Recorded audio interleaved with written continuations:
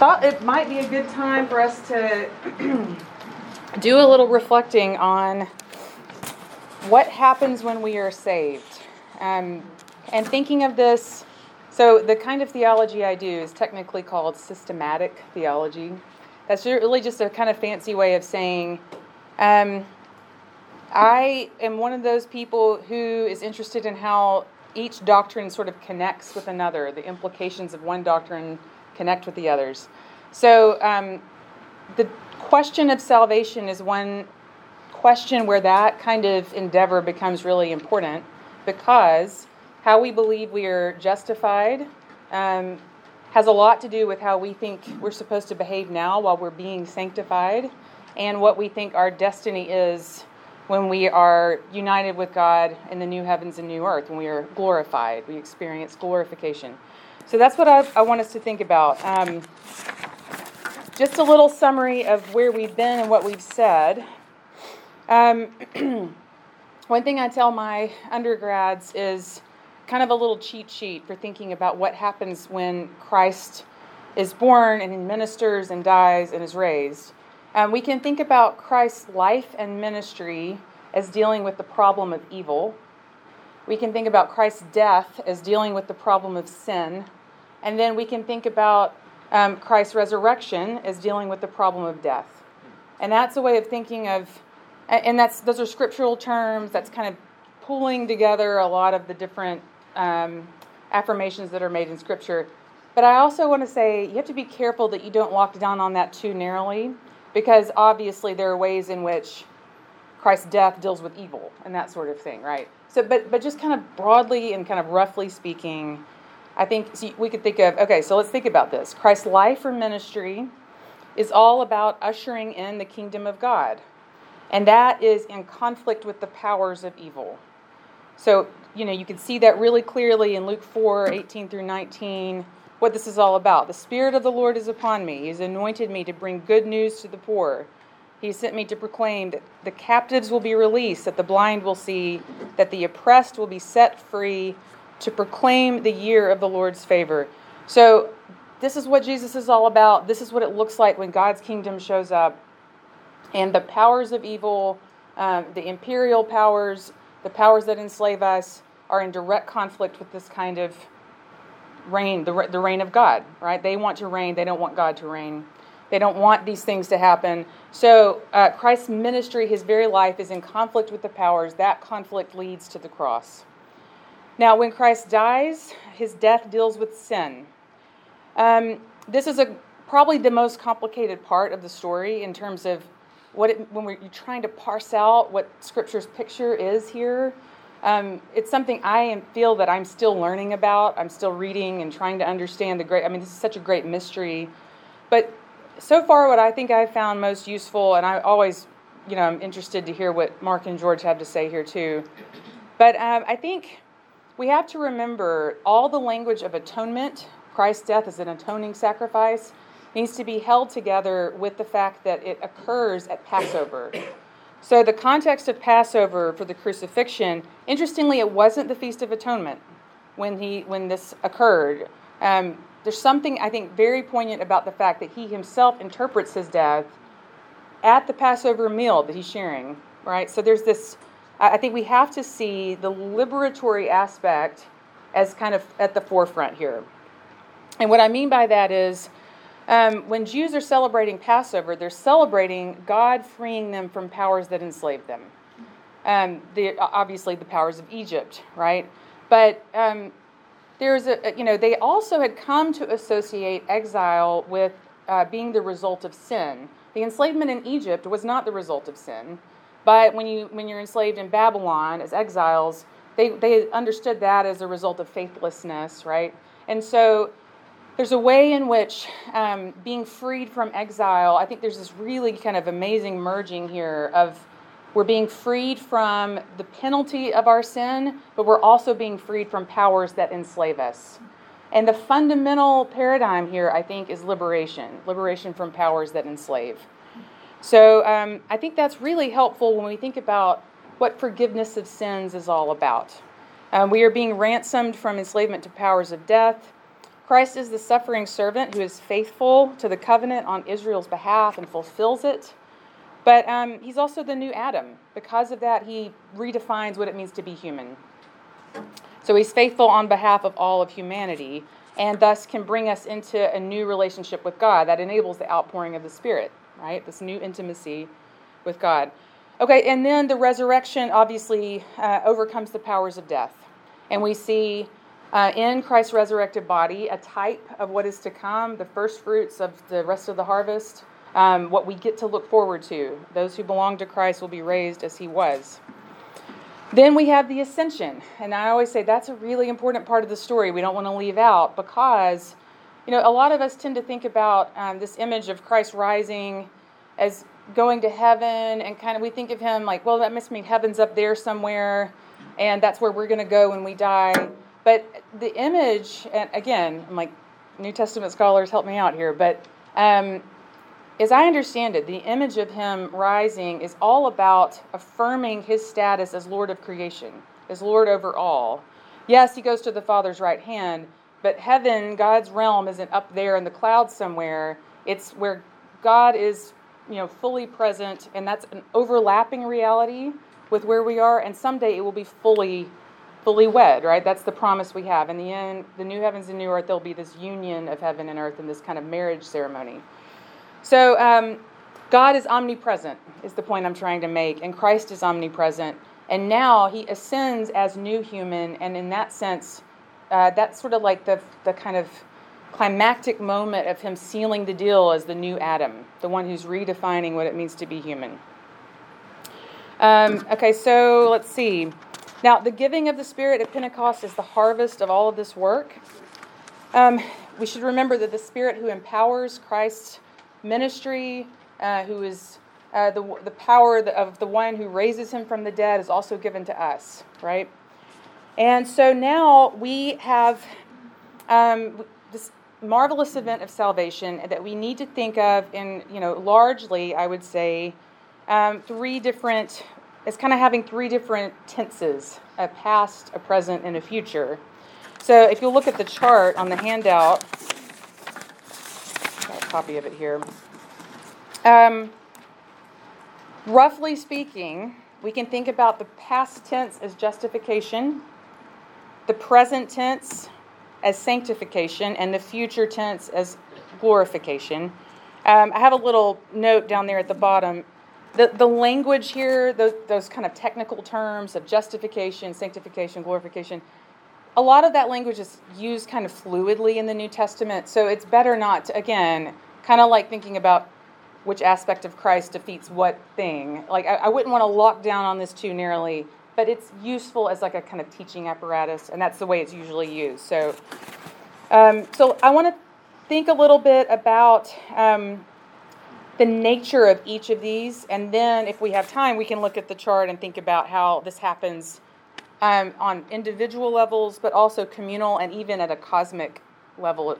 This is happening on all these different levels. Okay, so what happens when we are justified? This is actually a really contentious issue. Maybe not so much in Churches of Christ, but if you start talking to your friends who are Reformed, you might find that you have a very different set of assumptions, a very different set of lenses that you bring to Scripture. So I think that's in some ways, that kind of tension we can have with fellow Christians is healthy. It calls us back to the text. It calls us back to understanding why we say what we say, trying to understand what actually happened. What is this gift we have been given? Okay, so the way I understand this is when we are justified, there is this liberatory rebirth of our enslaved nature, and that happens because of what has been accomplished in Christ. So let's look at the passage I have on your handout, the Romans 3 passage, and will someone read that for us? I'm going to give my voice a break here for a second. But now, apart from the law, the righteousness of God has been made known, to which the law and the prophets testify. This righteousness is given through faith in or of Jesus Christ to all who believe. There is no difference between Jew and Gentile, for all have sinned and fall short of the glory of God. And all are justified freely by his grace through the redemption that came by Jesus Christ. God presented Christ as a sacrifice of atonement through the shedding of his blood, to be received by faith. He did this to demonstrate his righteousness, because in his forbearance he had left the sins committed beforehand unpunished. He did it to demonstrate his righteousness at the present time, so as to be just and the one who justifies those who have faith in Jesus. Thank you, Rachel. Okay, so what does this disclose? Some things we can say that are kind of key elements of the understanding of justification. One, it is an act of God's righteousness that can also be translated as faithfulness. God is faithful to the covenant. God is faithful to his promises. He promised to see the flourishing of these people, right? Because Christ comes as Israel. God is true to his promises to Israel and through Israel to bless all people. So justification happens because of God's goodness and faithfulness to work on our behalf. And because of this, we have each been declared just, which is another way of saying in the right or acquitted, freed from the penalty of sin. Now again, remember, the penalty of sin in Israel's understanding is enslavement and exile. And that, of course, the great sadness that comes with exile, being away from one's home, is not just a kind of homesickness, but it's also being away from the place that has been a promised inheritance where you're going to be able to worship God fully and freely. So this is all about being able to worship, being able to have intimacy with God. So we've been set free from this enslavement to sin, which is the penalty of which is death, and our exile, our might say estrangement from God. We've been set free from all of that because of our union with Christ, because of his humanity, his act of taking up the human experience into the very life of God. That's how I understand this. And that this act is grounded in God's grace. It is freely bestowed. It's unmerited. God's love has done for us what we could never do for ourselves. And it's also important to note that we receive this grace through faith. So that leads us to this next question of what happens as we are sanctified. So sanctification is, maybe I should pause. Do y'all have questions about anything I just said about justification? There's a lot here we could unpack. If you want to just kind of keep thinking and we can pause for questions, that'll be fine. Or George could ask me something really difficult. It's coming. I can tell he's right. He's making notes. Okay, we'll keep going. Sanctification is this process of living into what we have been declared to be. So this progressive, ongoing process of renewal and metamorphosis, so to speak, into the image of Christ. I think the point here that I want to try to make sure that we're all hearing, and I always try to remind myself of, is that God not only forgives us but transforms us and enables us for a new way of life. But there's an activity on our end that we have to get involved in this, right? We receive it by faith, and we have to act on our faith. We have to actually live into this gift. This is why 1 Corinthians 1 verse 30 says that God has freed us from sin and enslaved us to righteousness. That language is maybe a little odd to us because we hear, wait, I thought we were freed from enslavement. Why is this language of enslavement coming up? But I think what we have to hear there is we've been taken away from being given over to one thing, and now we've been given over to this other thing. And the irony here is that our being given over to this is what's going to lead to our true freedom. So I think that's an important piece here as well. Galatians 5:25 says, "Since we live in the Spirit, let us keep step with the Spirit." It's an interesting way of thinking of it as well, right? The Spirit is the one who's empowering us, and yet we have to keep step. We have to kind of keep up. We have to try to do our part to live in keeping with this gift that we've been given. Okay, so to think a little more about this, let's look at Titus 3:3-8. That's also in the handout. And if someone will read that for us, please. And we are still everyone's foolish. led astray, passing our days in malice and envy, hating one another. But when the goodness and the loving kindness of God our Savior appeared, He saved us, not because of any works of righteousness that we had done, but according to His mercy, through the water of rebirth and renewal by the Holy Spirit. This Spirit He poured out on us richly through Jesus Christ our Savior, so that, having been justified by grace, we might become heirs according to the hope of eternal life. The saying is sure. I desire that you insist on these things, so that those who have come to believe in God may be careful to devote themselves to good works. These things are excellent and profitable to everyone. Thank you. Okay, so this gives us a really rich picture, I think, of what we've left behind and what we're supposed to be up to right now. What have we left behind? We've left behind being defined by our sin. Our sin here, the way this is explicated, is it's missing the mark of what it means to be fully human. We're inclined to be selfish when we're in sin. We're inclined to be self-indulgent, to create our own world, you might say, to put our trust in what is of this world. But God, by contrast, is others-centered, and calls us out of ourselves and our craving for power or security or control, and calls us towards being others-oriented as well. So in the biblical epistles, I think it's really important to remember that being devoted to good works, that language, good works, this is about being devoted to a life of sanctification, a life devoted to others. It's not just some sort of stuffy, moralistic, the way some of us might hear when we hear good works, kind of this association with getting it right, kind of a works righteousness idea. It's very far from that.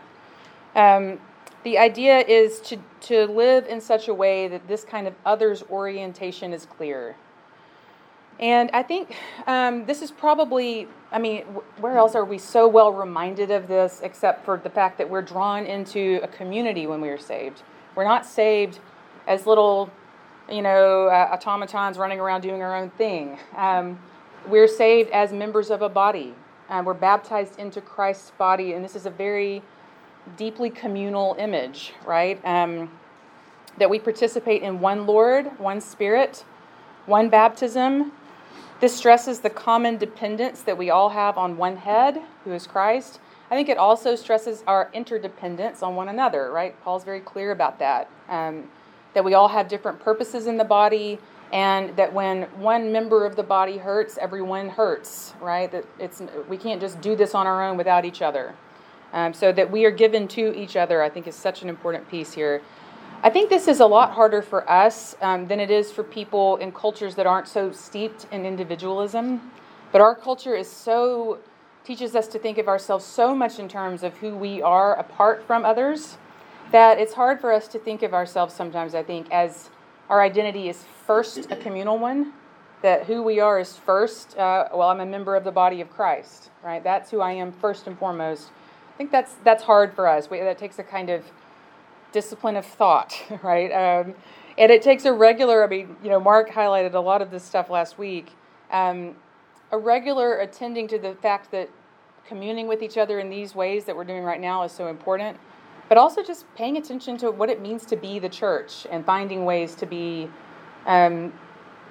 actively doing this work together, not thinking of this as just a work that I do, but a work that we're doing together, thinking communally about our mission. And the church being an others-centered community makes sense in light of the fact that God is others-centered and the community's mission is to image God. So it's interesting. It's like we're given to each other here, and then we're supposed to go out and be given to the world as well, right? So all this to say, we're not only saved from enslavement to sin, but we're also liberated and given over to the Spirit who empowers us for good works, for holiness, for an ongoing, continual progression in holiness. Now, sometimes it doesn't work that way for us. I always tell my students, you may not always feel like you're progressing. I know I don't. Sometimes I feel like I'm 2 steps forward, 3 steps back, right? But the point is that this is the power we've been given, that we can progress, that we can repent, we can be empowered to be reformed, we can keep getting more and more mature in Christ. And interestingly, I think we should remember that even Christ matured, even though he didn't have to mature in some sense of coming out of sin. Scripture tells us that he did grow.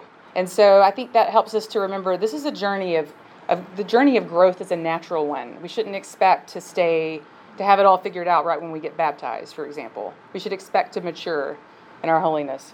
Okay, and then kind of trucking along, I expect you, feel free to raise your hand and interrupt me. Yeah. I just had a thought, back to something I read. You talked about connection between Passover and Christ's death to remove our sins. I read, maybe it was right, I don't know, that when the Israelites left Egypt and went through the Red Sea, that was a baptism of cleansing. That was part of Passover, similarly. Yeah, I think that to connect not just the Passover meal, the communion that we receive with Passover, but also baptism is a really interesting thing, especially because when you read the early Christian reflections on baptism, some that aren't preserved in the New Testament, but they're just a little bit later, like in this early period of Christianity, they very much connected baptism with going through floodwaters or the waters coming out of Egypt. This idea of God bringing people to new creation and new life towards a promised inheritance. It was this very rich symbol, and I might have shared this with y'all already, but they even had, when they had enough money to do this sort of thing, they would have these baptismal fonts shaped in the shape of a womb, and with the idea that you would enter into the waters of literally something like a womb and come up as new people. So, yeah, it's really, it was just such a rich, layered understanding of baptism that, again, I think, we could really do with returning to some of this and really mining it, that we do well to think about baptism as a forgiveness, but this is about an entirely new creation, right? It's about new creation. Okay, so the womb, if you talk to somebody about baptism, you'll talk about I think it's Jesus who said that you're not born of water and of spirit, and many Baptists would say that born of water is actually of the womb. Is there any... That sounds like a question for George and Mark. George They always insist that that's like a natural birth, is the point. Yeah, yeah. What's the Well, I like the born of water being, it could refer to physical birth, but why would you have to say you have to be born? Yeah, everybody, yeah. You don't have to say that. So it's got to be baptism. Okay. That sounds like a good answer. Lauren, in first century rabbinical teachings, they talk about, and the Jews did have a baptism.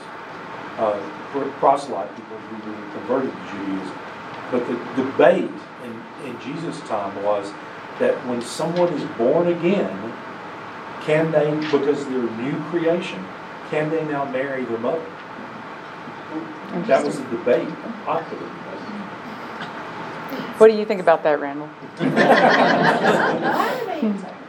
Just because that's all they did all day long. Hypotheticals and play out. Well, I think that the kind of, we talked about maybe a couple weeks ago about the kind of ceremonial washings that they would regularly engage in, but for the sense of being pure enough to engage in this kind of the life that God had given to them by way of the law for the sake of being reconciled. But the idea of this one washing being necessary, and that's it, and it's by being baptized into Christ for this entirely new identity, and it's a one and done thing. You don't have to do it multiple times. Had to be a hard thing for them to comprehend. And that the fact that there were debates like this reminds us that why would it take so long for Christ's disciples to understand so much of what he was about, right? So it's fascinating to think about. But the language of baptism and the imagery of it, I think, is one that we should do much more to connect with the fact that we are entering into a newness of life. And I also am thinking part of what I would say about why it's not just about being born from, originally, is because we're following Christ into the water, right?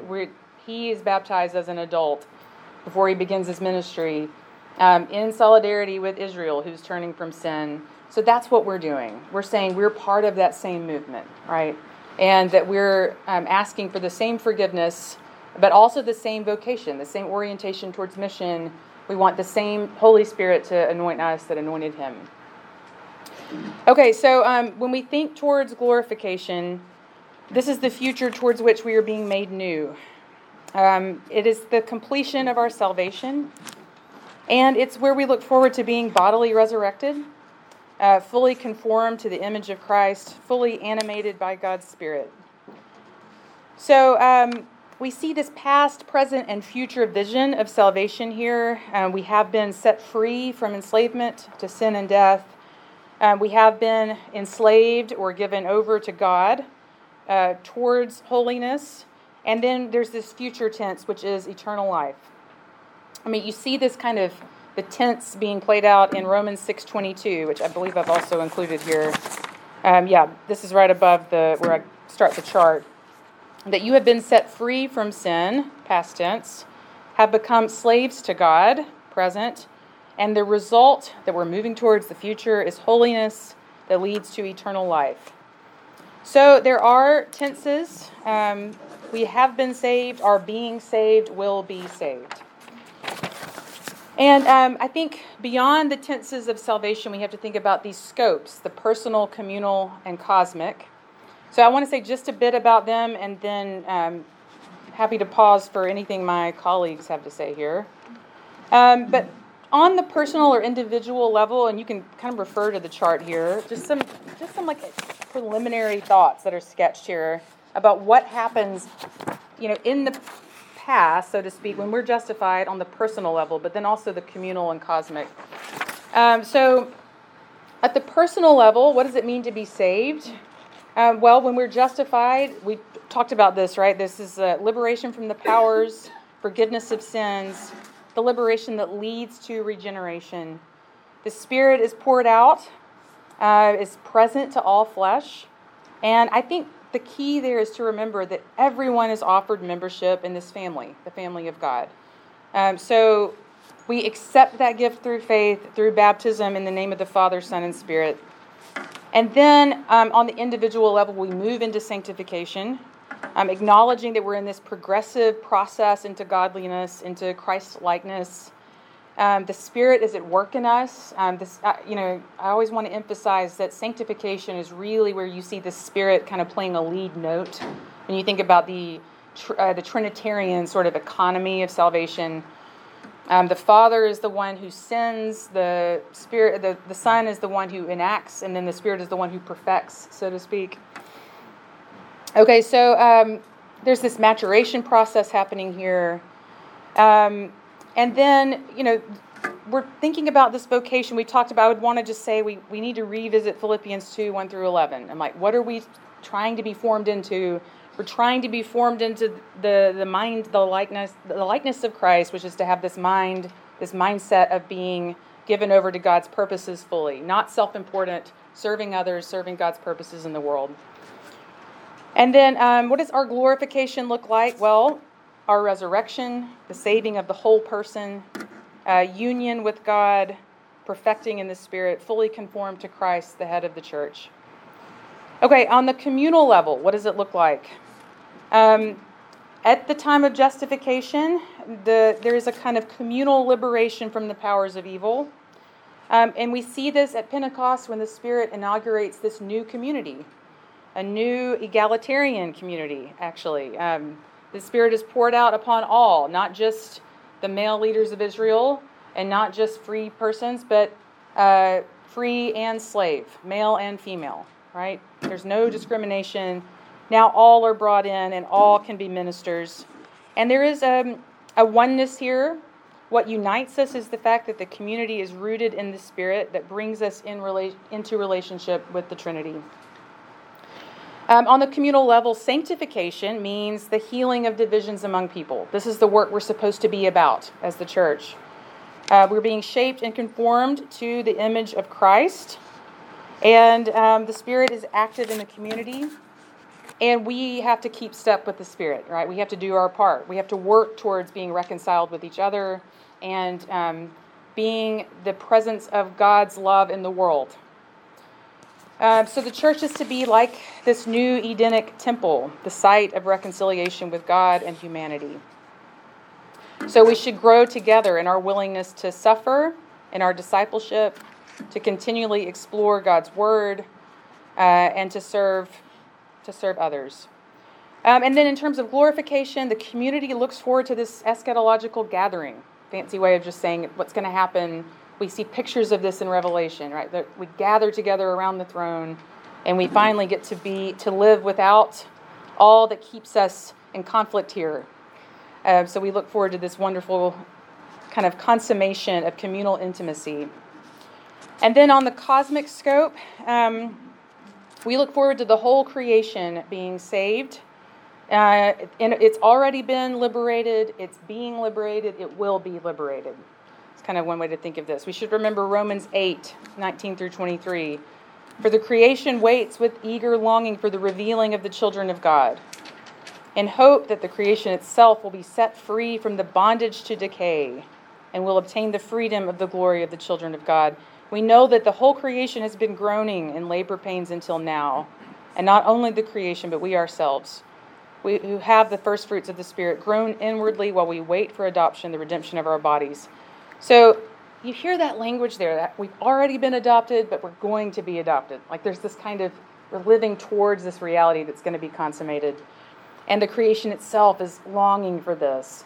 So I think we can think of in the past, what's already happened. New creation has been inaugurated. You really see this with the resurrection, right?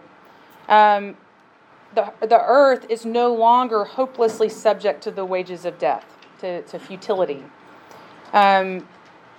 Although it may feel that way, because we still have this curse is still at work, right? We've talked about this, about how God has won the battle and the war is being kind of played out, right?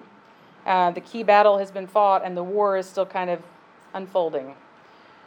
In terms of present tense, what's happening in terms of the cosmic scope? I think we can think about this especially in light of the church's duty to be transformative.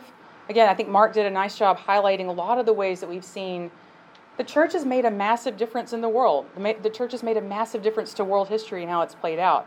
Again, it's easy for us to be maybe forgetful of this or complacent about it, but when you kind of start learning about some of this history, it's just remarkable to think about what the world would be like right now if the church had not existed.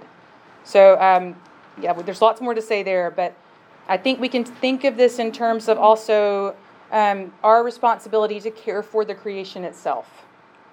To remember that we're told to proclaim the good news to the whole creation. It's interesting, right? That language. And then this is so we should pay attention to what it means not just to address spiritual but also physical needs of others. So it's very much part of God's work to address addiction or sickness or homelessness, right? All the physical things that Christians have always been all about addressing the whole person. And then this is also this new heavens and new earth, the glorification of the creation is what we look forward to. Okay, I think I've left at least a couple minutes for any further commentary. Yeah, I have a few things to ask about and to get your help thinking through.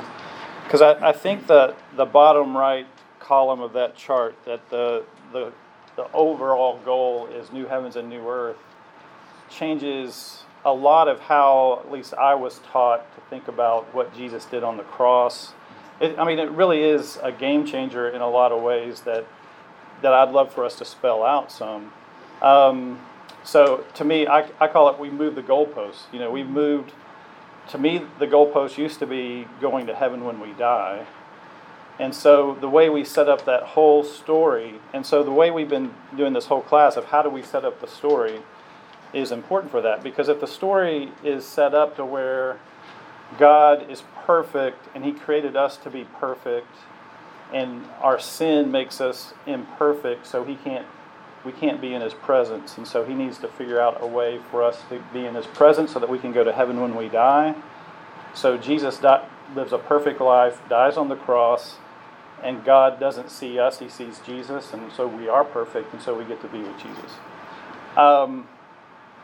And that leads to some, I think, some problematic ways of understanding the cross, where Jesus is getting in the way of God's wrath, just wrath against us. And so Jesus is our shield against God. I definitely know that there are some people just in popular culture who see the gospel and critique the gospel, because that's what it sounds like we're saying, that Jesus saved us from God. But what I like about this way of framing it is, no, God is the one sending Jesus, and I think about a couple songs that we have in our worship list now, which I really like the songs, and I have a lot of grace for songwriters, and I sing a lot of bad theology because I just like the song.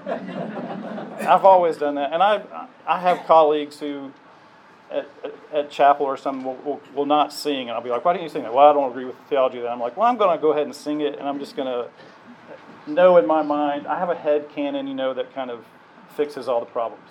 But I'm not going to sing it. But there's a song that says, the Father turns His face away. How great the Father's love for us. What is that? Is that communicating that, where does that come from? Doesn't it say that about Jesus? That God turned His face from Jesus? Now, I could be wrong. Let's get the wisdom of the class. I don't think it does. Now, I think it may come from, my God, why have you forsaken me? Which is, I went a lot of my life not realizing Jesus was quoting a psalm. He wasn't just saying that. He's quoting Psalm 22, which is a lament psalm.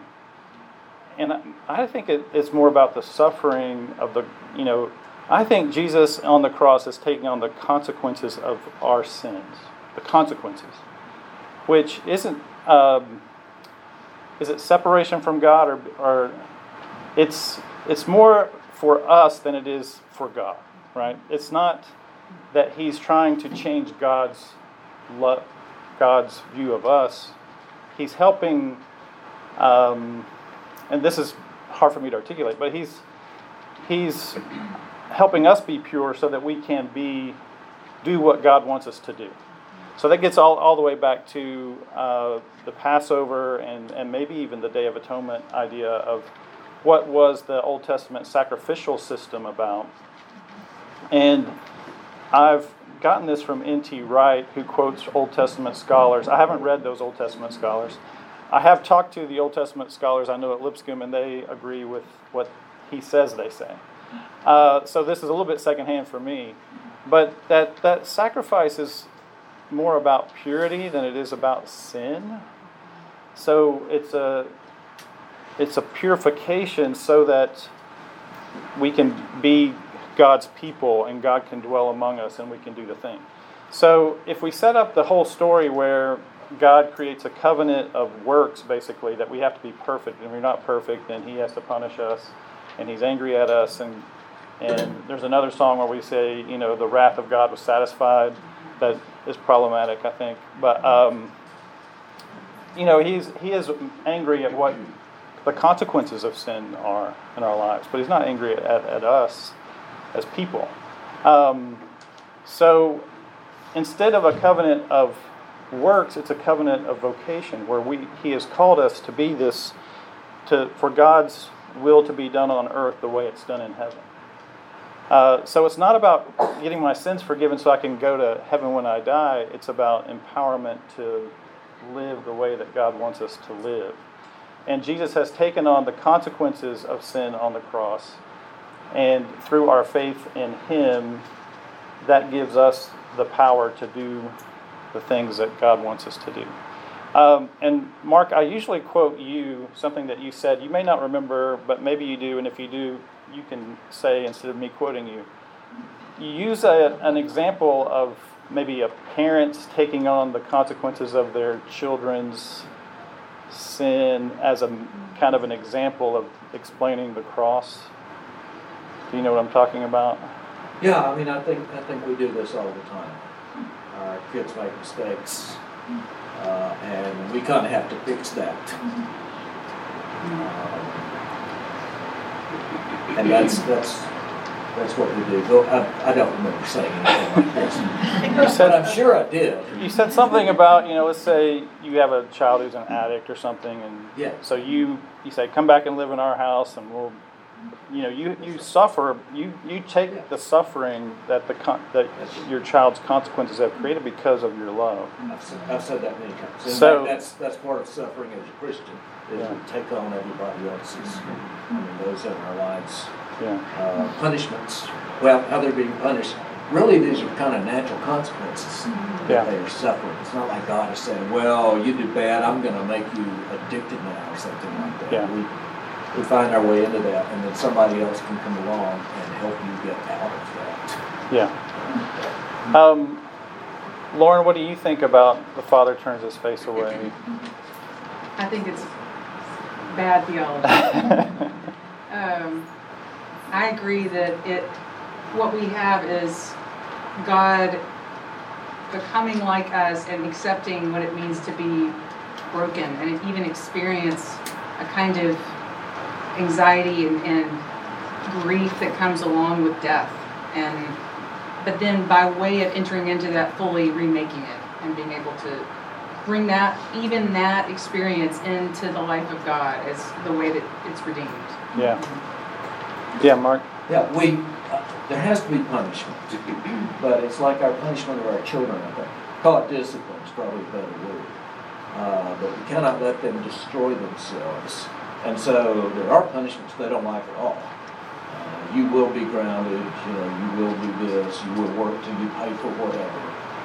But that is never because we turned our backs on our kids. It is because we love them so much that there has to be some kind of discipline for evil. It has to be exercised from them.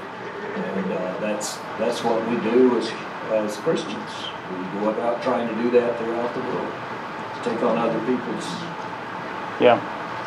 problems because we love them. And I think God's like that good father or mother. And the reason we want our kids to do better is because we know what's best for their life. It's not just an arbitrary, that's wrong. So the covenant of vocation means that our sin has caused us not to be able to do what God wants us to do for the world. And so the cross is a thing that helps us do the things that we need to do. Not just so we can go to heaven when we die, but so that God's will be done on earth as it is in heaven. I think that's helpful. Anybody have a last comment on that or something that occurred to you? Okay, I know we're about out of time. Thank you for being here.